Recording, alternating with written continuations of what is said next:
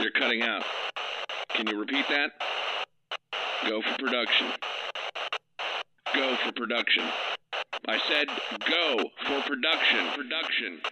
That's right. You're listening to a podcast about TV and film production. Join us as we converse with industry leaders and gain insight into their strategies, their systems, and best practices in bringing a script to life. Ladies and gentlemen, please welcome your host, Brendan Riley. Welcome to another episode of Go for Production, where it's my job to deconstruct and demystify the production process in both film and television. We'll talk about strategies, systems, and tools the pros use so you can be inspired to move forward in your filmmaking career. Today's guest is Alexander Salazar, a filmmaker and assistant director from Washington State. Alex graduated with a bachelor's in film and television production from LMU in Los Angeles before moving to New Orleans to work on a wide range of independent and studio films. After working on numerous shows as a production assistant, Alex soon joined the Directors Guild and began working as a second and key second AD. Some of Alex's credits include Happy Death Day 2, You, The Highwaymen, Yellowstone Season 2, Queen of the South Season 4, as well as the upcoming films Power and Bill and Ted Face the Music. In addition to his work as an AD, Alex has directed 2 feature films, including the award-winning Amazon film Danger Dames and Dangerous Games, and A Lesson in Cruelty. Welcome to the show, Alex. Thank you for having me. So I wanted to start off like we always do and just talking about your entry into the world of film and storytelling. What got you into this crazy craft? Well, I grew up in a really small town. It's called Kirkland, Washington. And I grew up in like an old tree farm. So I was in a world that didn't know anything about Hollywood or movies or this industry. And I was fortunate enough that I was the kid that would sneak downstairs and watch movies with my dad late at night. And that kind of became a bonding experience for the two of us. And I just inhaled movies because of him. So my dad really introduced me to the world of movies and films. And as I got older, they let me play around with their old like 6 megapixel camera, like one of the first digital cameras that they ever made. And I'd make these little movies of my brother fighting, dolls and things. And that's kind of made me realize it's something I loved doing, was working in movies. And it wasn't until I took a class in high school with a teacher. It was like 5 kids in the class, a little video class. She told me, you can do this for like a living. Like people get paid to make movies. And that kind of opened up this whole world for me. So I started looking into it. I applied to a couple film schools and ended up getting into Loyola Marymount University in Los Angeles, which is like the 6th or 7th film school in the country. It's a beautiful campus. And I was like, that seems great. And they offered me a lot of money to go, so extra incentive. So I took the plunge. I left Washington, went to LA, went to film school, and really didn't learn much about movies in film school, actually. They kind of teach you more of the philosophy of filmmaking as opposed to the technical craft and getting hands-on experience.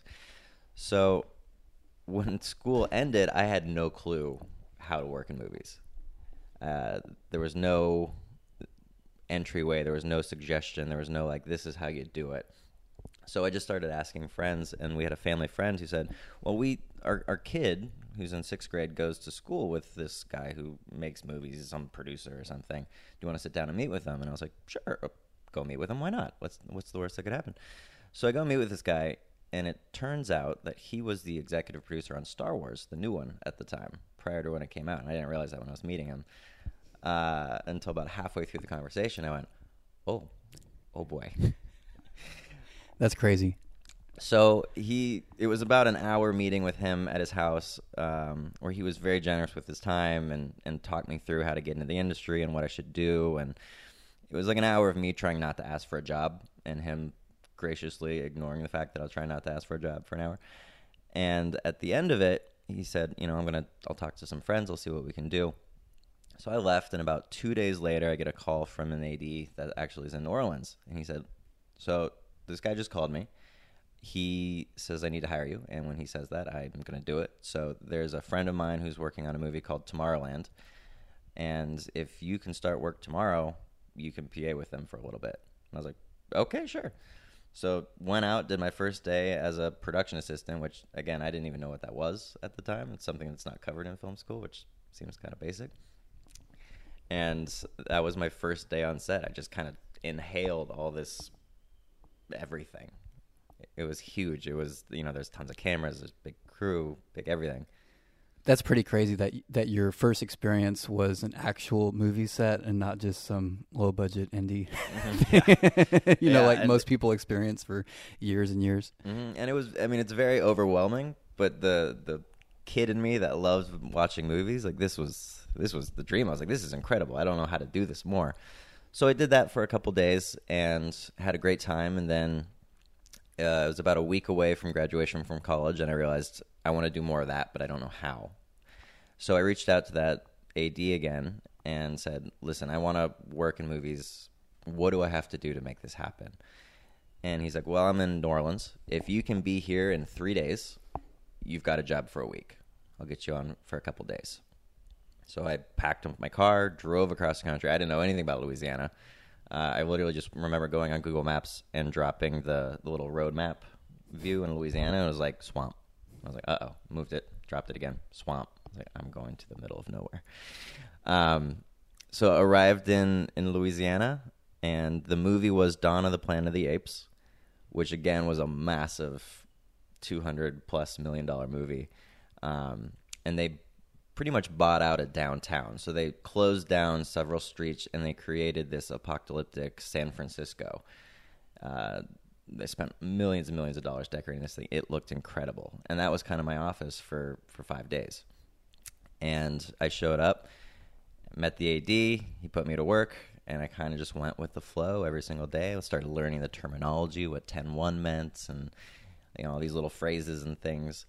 And after the first week, they asked me back for the second week, and then the third week, and the fourth week, and then eventually I was on for the rest of the show.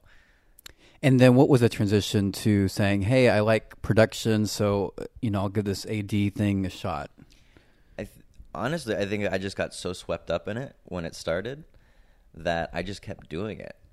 Because then once that job ended, somebody else asked me, have you ever been a key set PA? And I didn't know what that was because I was so new at this. And I was like, sure, it's nice to be getting paid money.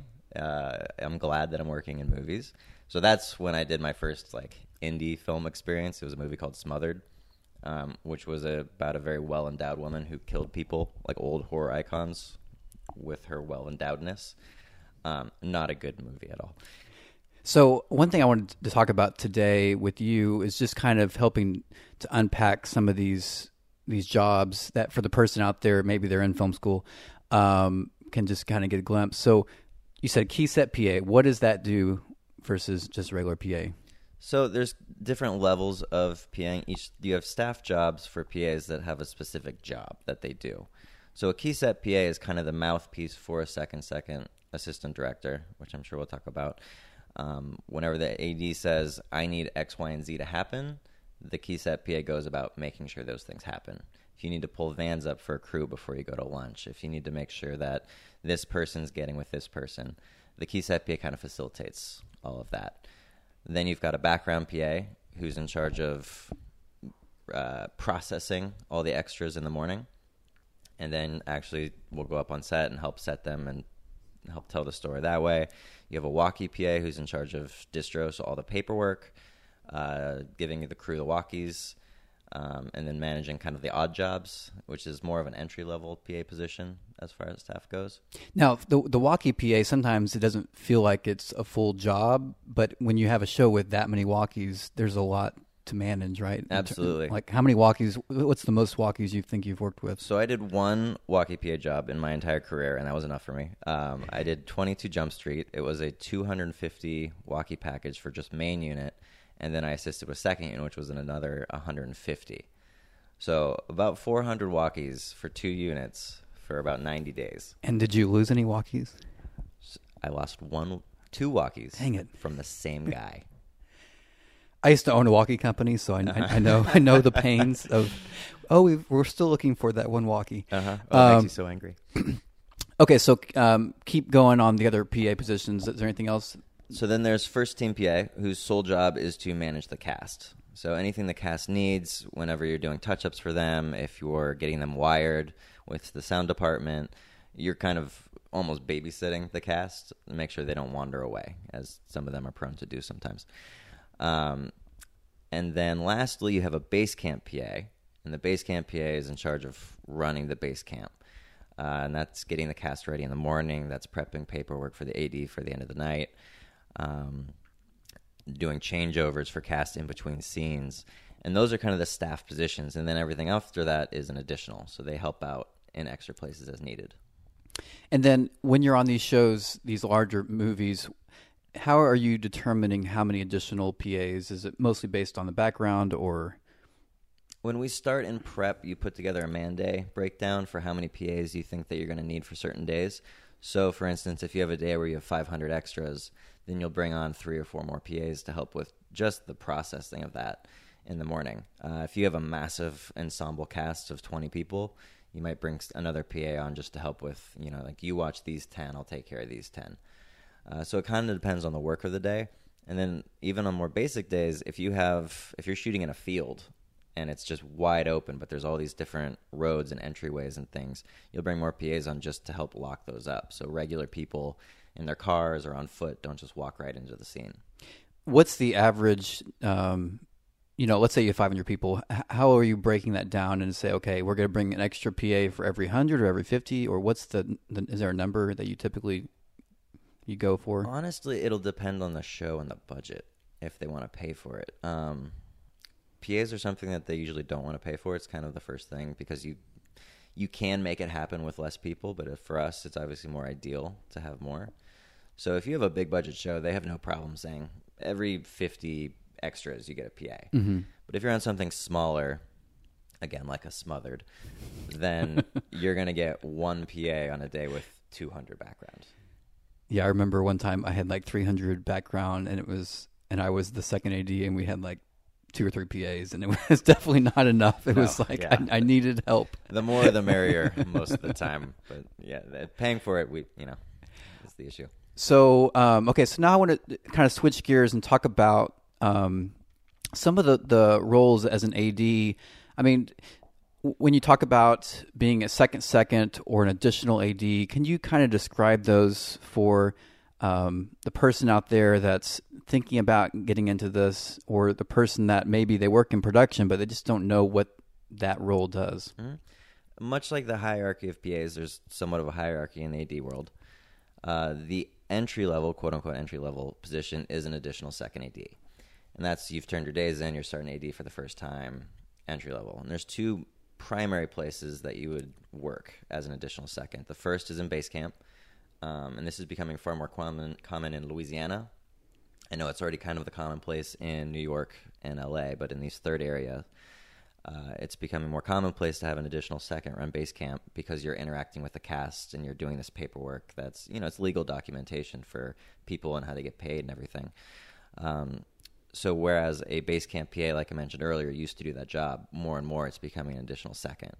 So you're in charge of opening up the set every day pretty much, getting the cast in. If they need 2 hours of looks, you're the first one in there to make sure the cast makes it there, that they go through the works, that everything's set up. So when the rest of the crew shows up, cast is ready, you can send them out there and start shooting. And handling the G sometimes? Handling the G, prepping the PR, the production report. That all kind of falls under that area. And then the other area is, this isn't a legal law, but generally for every 100 extras, you should have an additional second AD. Because, again, you're processing legal paperwork. This is how all these people get paid. And they want to have someone that's a guild member taking care of all that paperwork. So what you'll often find is that you're getting hired either to run a base camp for the duration of a show as an additional second, or you're being brought on because you have huge background days. You have 1,000 backgrounds, so you have a couple additional second ADs to help with all that work. Cool. Anything else that an additional AD might be doing besides those type of tasks? Those are the primary ones. If you're running a second unit and then by law, you're not required to hire a second or a key second. So they'll often bring on an additional second. So you have an AD presence there to assist on set as well and kind of work as a second, but in an additional second position. When you're having an additional AD, let's say for those 100 people, those background, other than the paperwork, they're assisting the second in setting background, stuff like that? Yeah, they'll usually come out, because what happens is on a lot of those days where you have big background, the second is also usually busy managing other things. It could be, you have 150 period cars that you're trying to match to something, and the second has had the prep time to be prepared for that, and that's kind of their world. So they're going to focus on the cars. But now you have 500 people that need to interact around these cars. Mm-hmm. So the additional second will often come up and take that, because that's you didn't need to be there for the prep. You don't know what the director's vision was, and you don't really need to, because you're just bringing the scene to life. So an additional second at that point will just kind of take the reins and set all the backgrounds themselves. So it kind of depends on what the work is and what you're doing. Sometimes you'll work hand in hand with the second and make something specific happen. Like if you have a scene that requires, this is the reaction crowd needs, they're going to go over here, and then they had a different reaction. You'll work with them to make sure that happens. Gotcha. And then let's talk about the role of the second AD, now that we're kind of talking about both of them. In terms of that particular role, a lot of times it's mostly background, but what else do you typically do when you're doing that? So a second, I would say, is a mouthpiece almost for the first AD. Mm-hmm. When the first AD says, I need this to happen, the second is the one who goes out to make sure it happens. The first AD is kind of big picture. This is what we're doing for the day. The second is responsible for how do we make that big picture happen. So this is all things on the set. So it could be, we need to set up E-fans with special effects over here, so we have the wind coming through there. Second will go off and let them know, like, this is what we're thinking, this is what we need, so that can happen. We need to change the scene order in the day. What does that do for base camp world? The second will call base camp, talk through the logistics of, here's how we're going to do this, what do you need? So it's really just making sure everything happens on set.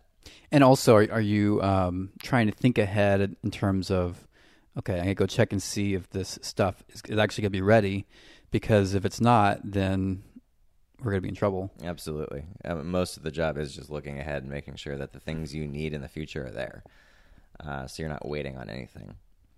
So, but one big part of being a second is dealing with background and setting them and helping in that area.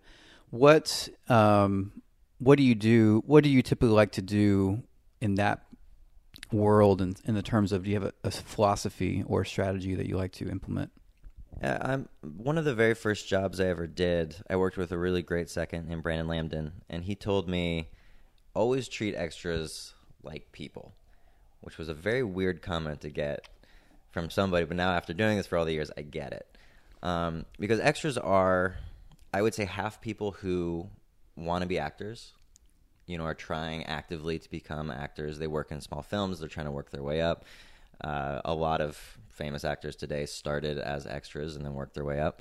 The other half of the people are just there for the paycheck, and they don't really fully realize the difficulties of working on a film set, that it's going to be a long day. And so those group of people have kind of given a bad rep to extras, in my mind.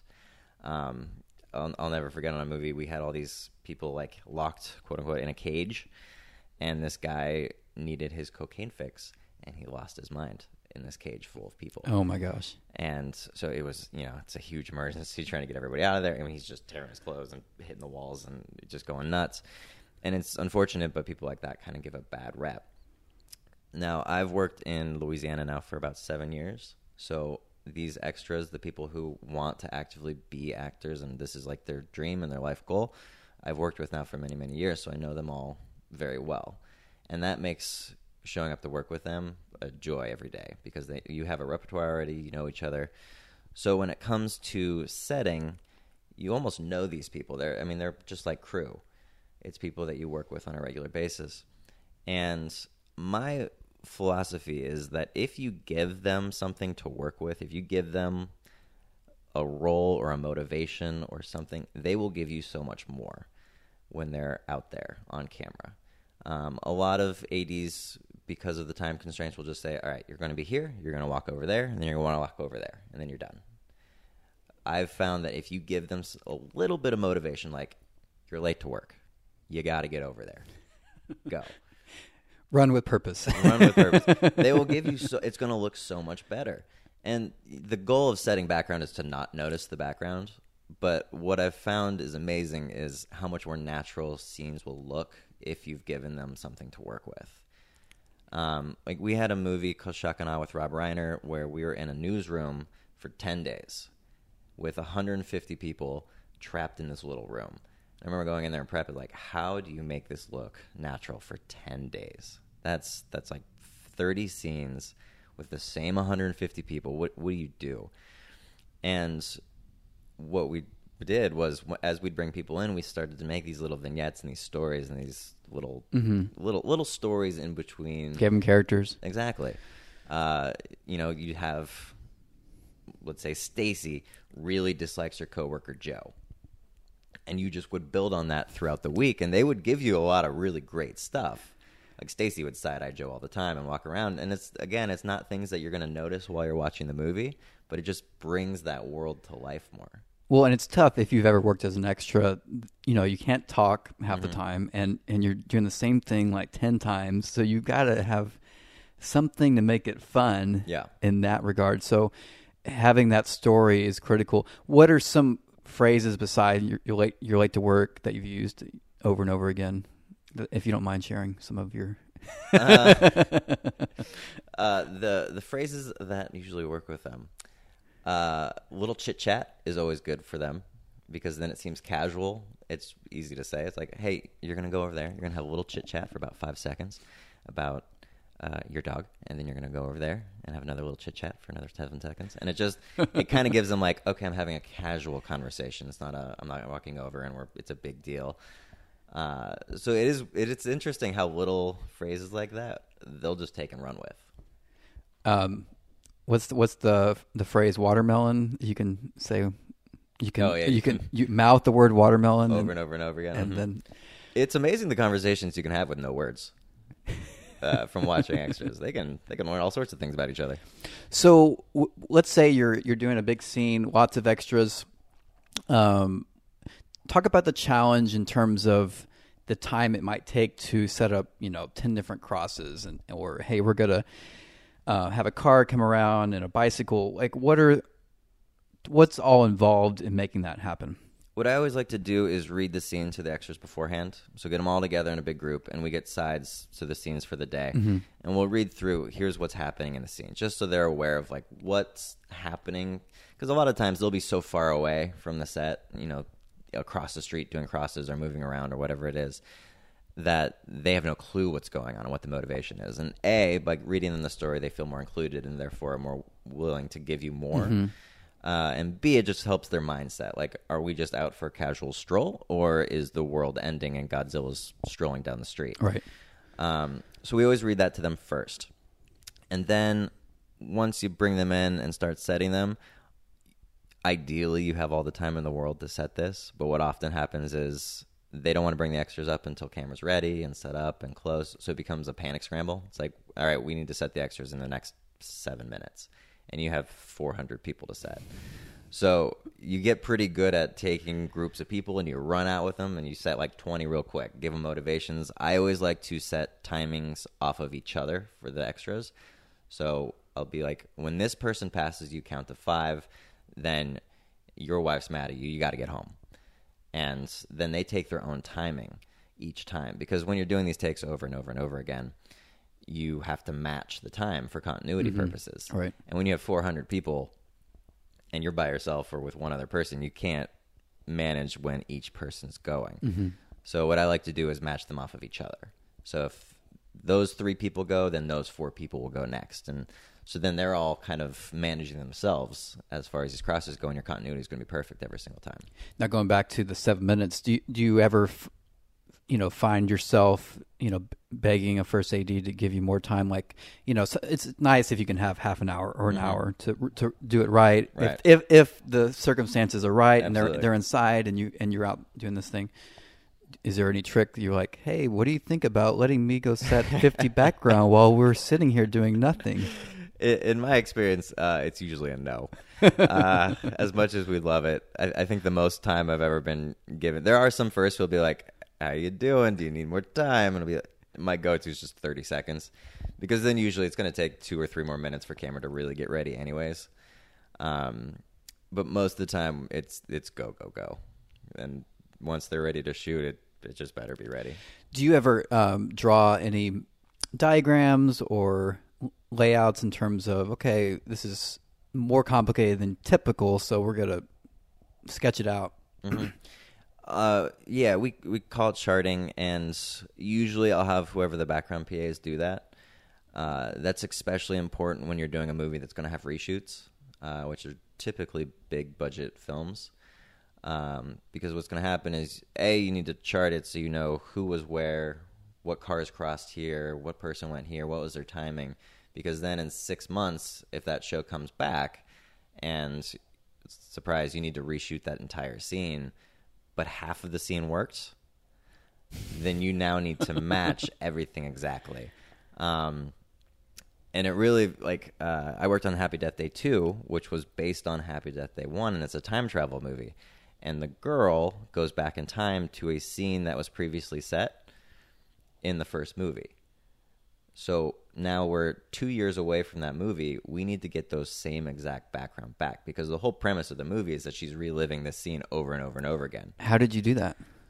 Well, they didn't have charts for that movie because they were like, the first movie was like a $2-3 million movie. They're like, no, we're not going to remake this or make a sequel or anything like that. And then it was a massive hit. So there were no charts or anything. So what we did is we just went back. We had continuity photos that costumes had taken. And I watched that movie over and over and over again. And we just studied, okay, so this person crossed there in the background, this person crossed there. So if we couldn't clearly see their face or who they were, we would just match the costume. So I worked really closely with the costume department on that one, the costume designer, to make sure that we had the right people at the right places crossing at the right time. But then you were able to get some of the background from the same company? We reached out to the same casting company, and they would graciously gave us a list of who had worked that day. They had saved the emails from 2 years ago. That's hilarious. So we tried to pull as many people. And some of these people by this point had either left the state or had taken different jobs, and they weren't in the industry anymore. So the film kind of paid some people a little extra money to be like, hey, we know you're missing your day job, but we really need you back. And people came.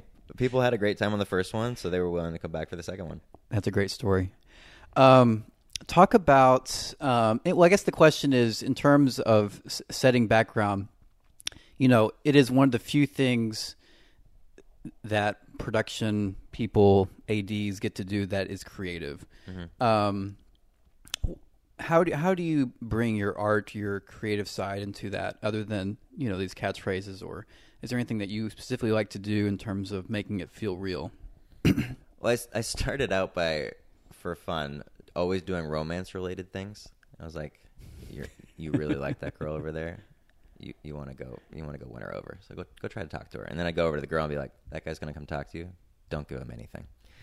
And just let it play out as it was. Yeah. And that's kind of how I started, because that was fun for me. When I started taking it, when I started doing it more often, I realized how those little romantic things that I would give got such great results. So I would just start to build on that.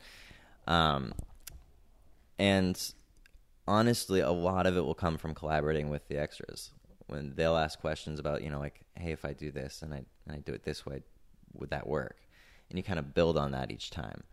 And eventually all those things kind of coalesce into a big, beautiful scene that happens. So it's just going around individually and giving these people the motivations that they kind of want or need and letting them go with it. I put a lot of faith into the extras and what they can pull off and what they can do, and they'll give you some beautiful results. And then describe the process. Some people listening to this may not understand what goes on, at Village. So you're basically setting these background. You might be at Village, your director's at Village. What's the process in terms of, okay, we set them, we're going to watch a take, how are the adjustments made in terms of, okay, now it feels a little empty over here, to the right.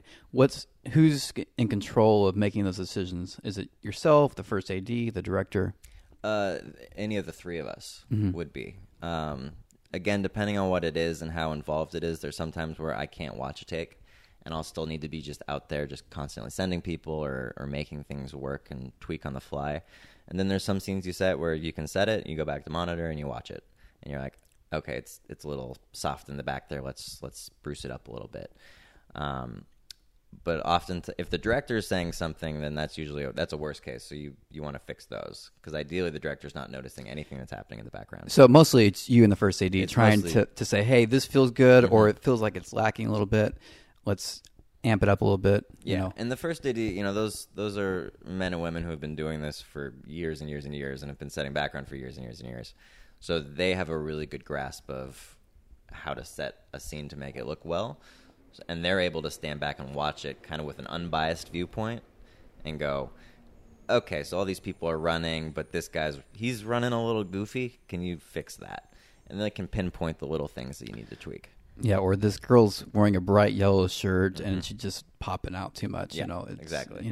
Send her back to costumes. Costumes loves that. So I want to talk about something not that exciting, but the production report. Yes. You love them, right? Oh God. Or out times. Like, talk about, is there something that you've learned over the years in terms of making it more manageable? I guess is the word. I will say, when I joined the film industry, I was excited because I was like, oh, there's going to be no math. This is the arts. And boy, was I wrong. I joined the part of the industry that involves a lot of math.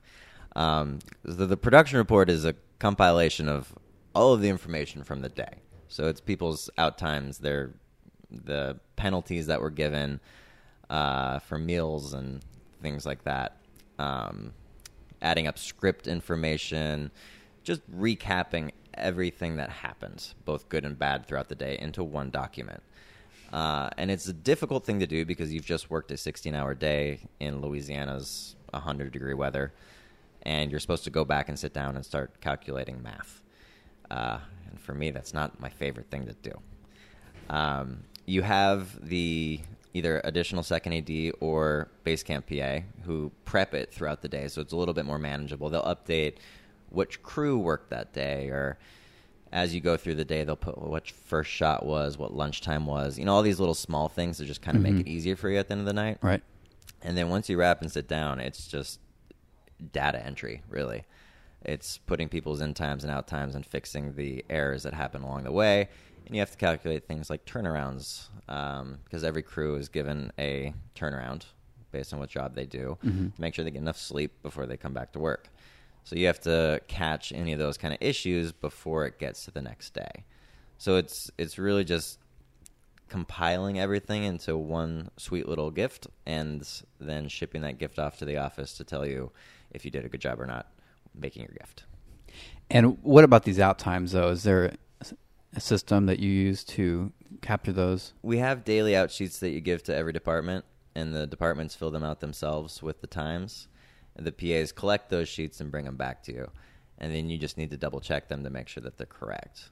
So I wish there was a system to streamline that, but that's really what it is. It's you get the papers and you type the info from the papers. But isn't there sometimes a struggle in getting these sheets? Oh yes. Some crew like to leave without them. Some people certain departments have a lot to do when you wrap, right? So you're waiting 2 hours after wrap to get a sheet from somebody. Oh my gosh. But the biggest problem is people who just leave with their sheets. I don't know what it is. They've been doing it for 20 years, but they still just like to take it home with them. Mm-hmm. And to make your life better. I think it's just to show us. So, and then you're making these PRs on Excel, I'm assuming? Generally, you use Excel, which is the preferred method. We make the PR template ourselves, usually in prep. The new thing, though, is that certain companies are making a program to do the PRs in and also make the call sheets in. And this started probably about 3 years ago. Is the first time I ever ran into it. Which program was that? Casper was what it was Okay, called. yeah, I've used Casper. And this was like the prototype of Casper, which means it did not work at the time. In theory, it was a great idea. Right. Like I get what they're trying to do, but it just didn't work. You needed an internet connection, which when you're out in the middle of a swamp shooting, Yeah. and it's 4 a.m., you do not have internet necessarily. It's not going to work out there. Right. And then that system's been refined, and now I hear it's a really great system. I haven't run into it since then. Well, I mean, a new Casper just came out like a couple months ago. Okay. The Google Suite Casper. Ooh. So I want to try it out. Mm-hmm. But what's cool about the premise is that you can have 10 people updating a PR. Mm-hmm. So that's a nice. So like you could be something happens on set. Mm-hmm. You don't have to call it in. You could just update it on your phone or whatever. So That makes it easy. Or the call sheet too. You could have a coordinator updating information onto lunch numbers or whatever they are. Yeah, we did one with USA Network has their own version of kind of that, and it's actually by the end of it, like I really enjoyed using the program because it'll save the information from the night prior still, and it's really easy to just do little shortcuts to copy everything into. Anything you like to use in terms of gadgets or technology or apps that you have in your back pocket that you like to use when you're working in the field? One of the biggest ones is weather apps. I usually have 3 of them on my phone at any given time. One specifically just for lightning. We are dependent when we're outside on the weather. If you're shooting a scene and it's supposed to be a beautiful summer day. In Louisiana, when you have these sudden storms that'll blow through, you want to be prepared. So I have apps that are really good. The recommended ones are Dark Skies, WeatherBug, Weather.com are probably 3 of the common ones. And then the lightning app I use is literally called Lightning Tracker. And it'll just show you where lightning strikes are. Okay, I need to get that one. Yeah, it's great. And you can set the radius because for crews, when lightning strikes within 6 miles of a crew, it's considered dangerous. So we need to shut all the generators down. We take down all the tall metal things we have, and we get crew inside to safety. Because once it's within 6 miles, there's a chance of a lightning strike happening in your area. And we've seen it happen before. There was a show up on the North Shore just last month that had a lightning strike at Jenny next to all the crew was hiding under a tent out of the way. And it wasn't even raining, but there was lightning strikes in the area. And the lightning hit a generator and blew the whole thing up. So we take every precaution possible once that lightning's in that zone to get everyone into a safe place. So those are 3 really good apps to have, anything with weather related. We also need to communicate not via walkie all the time because people will be out of walkie range. So GroupMe is a great texting app, especially for people who have Androids, who haven't joined Team iPhone yet.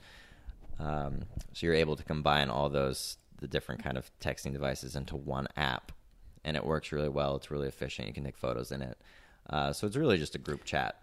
And who do you oftentimes include in that group chat? It'll be all the PAs. It'll be the ADs usually in one, and then we have what I lovingly refer to as the grown-up chat, which will be all the producers, studio executives, anyone who's not really there all the time but want to stay updated on how the filming's going. We'll have a different chat for them as well.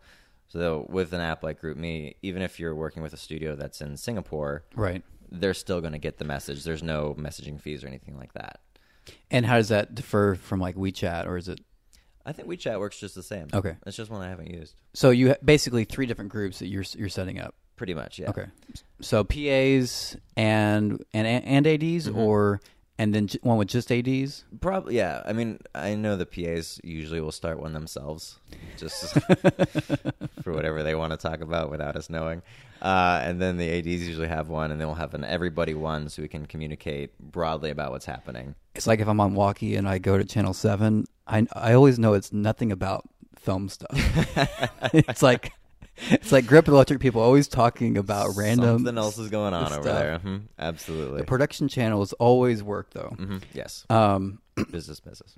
Any other gadgets, technology, apps you love? I would highly recommend an Apple Watch. It was something I fought for years. But when you're moving around and you're running around so much, having your phone in your pocket, you'll miss a lot of things. And again, like those group chats and communication, you need to stay in the know and be constantly updating these things. So having the Apple Watch, which will buzz your wrist and tell you the message, and you can look at it quickly and go, oh, that's what they're saying. Do I need to actually pull up my phone for this, or can I keep going? Has been invaluable, and now it's something I can't imagine. My watch died the other day on set, and I didn't know what to do with myself. Well, especially like when you're filming inside a room and everybody's quiet, and you might getting this text from the producer or the second AD or somebody that's saying, hey, this actor's running late or something. Like you're one of the few people that needs their phone, and needs to communicate. And so it's nice to be able to click OK on your watch without making a distraction and pulling out your phone. Everybody's looking at you like, are you on Facebook? And it's also amazing how loud a vibrating phone is in a very quiet room. So the watch is helpful for its very quiet, just nudge. Cool. Anything else you would like to share in terms of technology? Those are kind of the main ones I think we use. Speaking of technology, I know you're working on Queen of the South. Didn't they use the digital onboarding with EP? And talk about that versus just regular paperwork. Did you like using that onboarding system? Was it painful? EP seems to be becoming the new thing to do. The show I'm on right now out in Baton Rouge is using the same program. And it's EP/Synchronize. And it's nice because it combines everything into one place. And it gives a little extra security. You have to have approved credentials to log into this thing. You can't just download scripts on your computer, which is sometimes how those things get out accidentally. It's everything in one spot. So if you need to look at scripts, if you need to look at the PRs, if you need to look at call sheets, everything's compiled into one area. Another nice thing is that for every show you do, you have to do start work. So it's about 60 pages of putting your information in over and over and over again.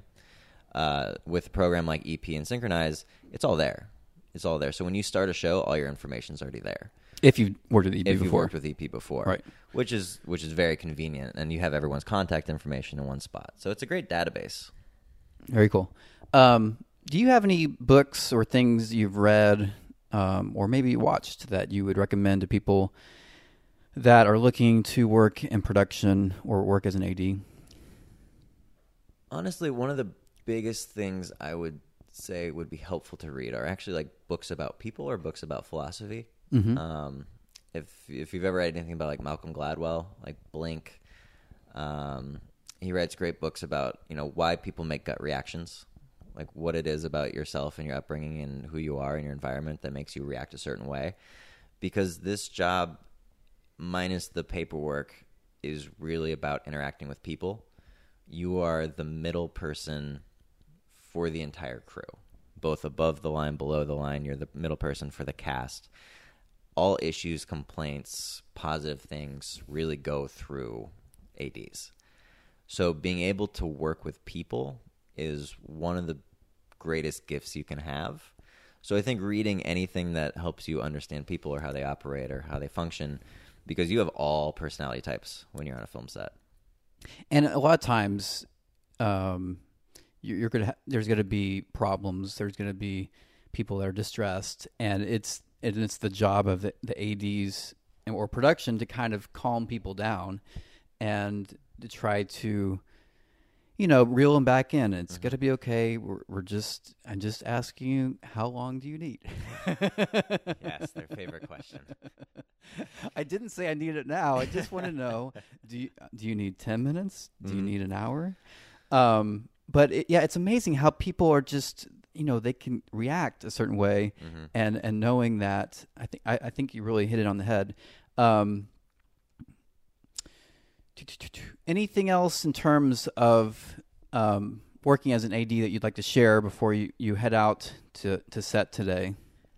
I would say there's 3 key things, which are make sure you wear comfortable shoes, stay hydrated, and be great at delegating, because otherwise you'll lose your mind. Rely on the team that you're given. There's a reason why you have all these PAs and ADs in this world, is everyone has a job and you're all supposed to work together. So delegation is really important.